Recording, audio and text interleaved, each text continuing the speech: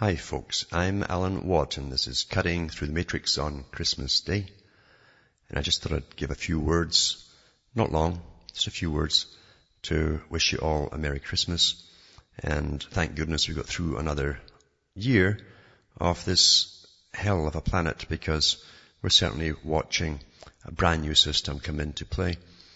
A very old system, at least the planning of it was very, very old. And we're living through it. We're living through the history and the changes, the massive upheavals as we go along.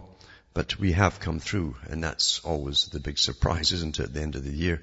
And we know there's tough times ahead for everyone as brand new measures and austerity and all this stuff gets foisted upon the public.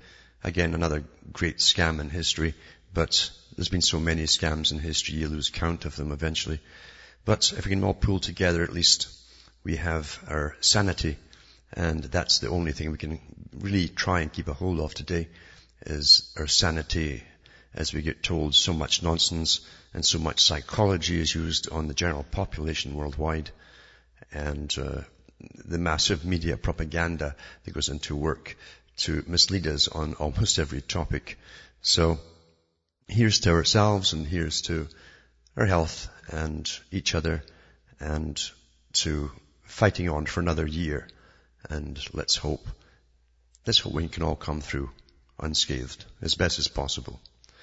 I've also put in a couple of small songs which I did today, just quick ones, and not really polished because I just ran through them.